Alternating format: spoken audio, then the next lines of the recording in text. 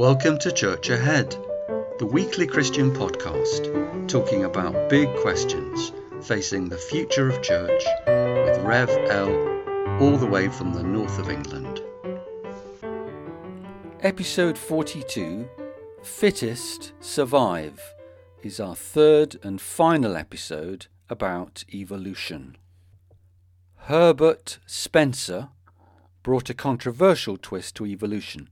He took Charles Darwin's evolution by natural selection and introduced the phrase survival of the fittest. He uses the term fitness in the technical sense of reproduction and passing on your genes, but many people did not like this. They took offence to the implication some people are unfit. They feared the concept being applied to an individual when it really applies to the species. And they didn't like the implication of this talk about competition, as though life is simply dog eats dog. Social Darwinism, as it's often called, felt like the top dogs of society trying to find dodgy scientific basis to justify why they were on top. So, survival of the fittest is controversial when it's applied to human society.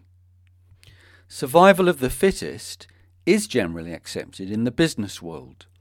Capitalism throws up new businesses all the time, some of which do well and some tank. Some do well for a while and then they fade. It's all about how well they serve their customers' needs compared to others. Marks and Spencer's is a big company that began on a Leeds market stall selling things for a penny. It developed a network of retail stores and was very successful all over this country and some. My mother was a fan and would not have dreamt of buying our underwear from anywhere else. But in recent decades, it's declined. Shoppers felt it was a bit frumpy and a bit less glamorous than the alternatives. The company today is valued at less than half the share price of 5 years ago. But it's a good example of mutation, because during this period of selling fewer jumpers, it's been very successful in selling food. At the moment, the talk is of having turned a corner, and the share price has increased 20% in the past month. So consumer needs throw up new businesses. Businesses form to meet those needs, and if they're any good, they grow. And when a business has been around for a long time, as M&S has, with its own company museum, rightly enough in Leeds, then you can see how its fortunes have ebbed and flowed with periods of growth and decline and revival, and in some cases mutation, and with some businesses takeover or even death. No, I am not asking the church to copy M&S. I'm asking you to see that just as the economy is a sorting mechanism for good and bad companies, there must be a similar sorting process for religions, testing them and rewarding those that deliver, whilst punishing those that don't. I'm not asking church to be more like a business or more consumerist. I remember an interview with a brilliant inner-city parish priest who was asked quite innocently, "Why do you use incense in your services?" And she shot back with a brilliant answer. She said, "I use incense because you can't buy it in Marks and Spencer's." Yes, that wise priest understood we are playing a very different game. We can't just copy business. What I'm asking us is to see that just as capitalism weighs and sorts businesses in which only the fittest survive for very long, there is something similar going on with religion. The human animal needs food and clothes and shelter, and businesses rise and fall insofar as they help us fulfill those needs. The human animal is a spiritual animal, we say made in the image of God, and religions and denominations within those religions come along and try to serve our spiritual needs. They're born all the time. Some thrive, some don't. Some thrive for a while and then tank. Every graph shape you can think of. Evolution is cruel, and the test it puts every species through is brutal. Religion no less. those that no longer meet people's needs fade away. But Christianity has met our needs before and is thriving in many new places where people can see it offers something really good. I don't think I see a divine rescue plan dropping down from the sky anytime soon, but I can see the Christian church competing with humanism and the best of them for our heads and hearts in the next century. That's the dream, but the reality just now feels very different. After 500 years of decline, am I really speaking out of turn when I ask, can we look at our fitness, please? Can we take a long, hard look in the mirror and ask what we're doing wrong? As Church Ahead comes towards its first anniversary, I hope you can see that we're doing our best to be really honest about this. For Lent, we're going to look at the big Easter beliefs at the very centre of our faith. Next year we will look at resurrection. This Lent we're going to examine the death of Jesus Christ. In evolutionary terms, does it reassure us about the fitness of the Christian faith? The way I prefer to put the question is like this: does it work?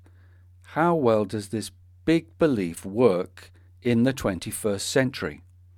When we looked at church as a restaurant, I warned you that I would not be content to talk about the mood music or the interior decoration. I want to look at the food. I want to look ruthlessly at the heart of the Christian religion. So what's our sorting mechanism for weighing how fit our religion really is? Charles Darwin had tiny Pacific islands where he could compare subtle differences in bird life. Capitalism has a stock market to weigh which companies are worth investing in. What does Church Ahead have? Let me introduce you to our bus passengers. They are people on a journey. It's a literal journey. They are sat on a bus seat on their way to somewhere, and they're on a spiritual journey. And we're going to ask them, how much help does the Christian belief give them? These people are going to help us see whether the Christian beliefs work, or in evolutionary terms, how fit is our faith. I want to introduce you to our first bus passenger. Maria is a waitress in Dallas, Texas. She gets on the bus this morning slightly tearful as she looks at the ground. This 30-year-old single mother found out just as she was leaving her trailer home this morning some really bad news. She got a message from her sister back in Mexico that their mother had lost her battle with breast cancer and died in the night. Going home, which is what she would really want to do this morning, is out of the question. She knows the real question is this: when she gets off that bus and walks into the restaurant for the lunch shift, will she have composed herself enough to get through the shift? Or will the boss say, "Go home, you can't serve customers here looking like that"? She's got 20 minutes on this bus to gather herself and get herself ready for work. She can't afford to miss this work, but she feels overwhelmed with grief. She's never known grief like this before. Now, Maria goes to a big Mexican-speaking Pentecostal church, and they've just had a series of sermons about the resurrection of Jesus. Some of her favourite songs at church are about the resurrection. She knows the resurrection stories fairly well. And my question is this: will Maria's belief in the resurrection of Jesus help her? Will 20 minutes of prayer to her risen Lord get her into a state to survive today? When you're crippled with grief, then how much use is the resurrection? We'll let Maria go because we're not looking at the resurrection this year. That's Lent 2024. God bless you, Maria. We'll come back to you next year. This Lent 2023, we're looking at the death of Jesus Christ. Does it work? Is it fit? Meet our bus passenger, Brian. He's got a really good job as a solicitor in London. He's on the bus home after seeing an old friend for coffee in town. Brian is still single at 40, and he's had a fairly comfortable and conventional life. But one of his best friends has just dropped a bombshell on Brian without realising it. This old university friend, over a coffee, has told Brian that one of their college friends has just taken her own life. This friend thought they were sharing a bit of social news without realising how this would devastate Brian. What the friend doesn't realise is that Brian had a passionate relationship with Samantha, who, like him, was a very devout Christian.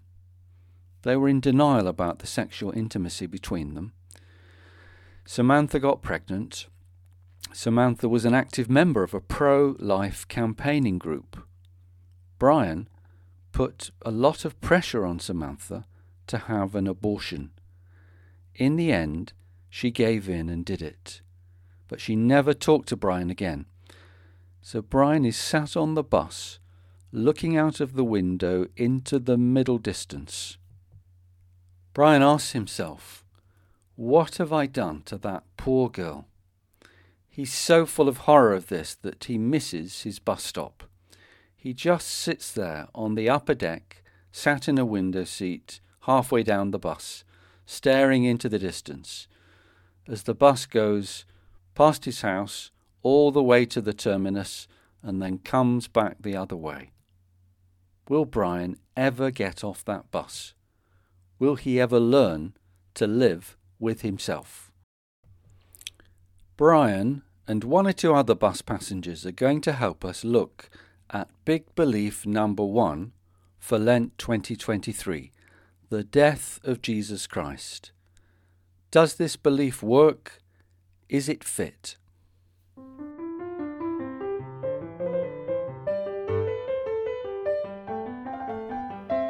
Thank you for listening to episode 42. That's the end of our series about evolution. Please join us next time for the Lent series.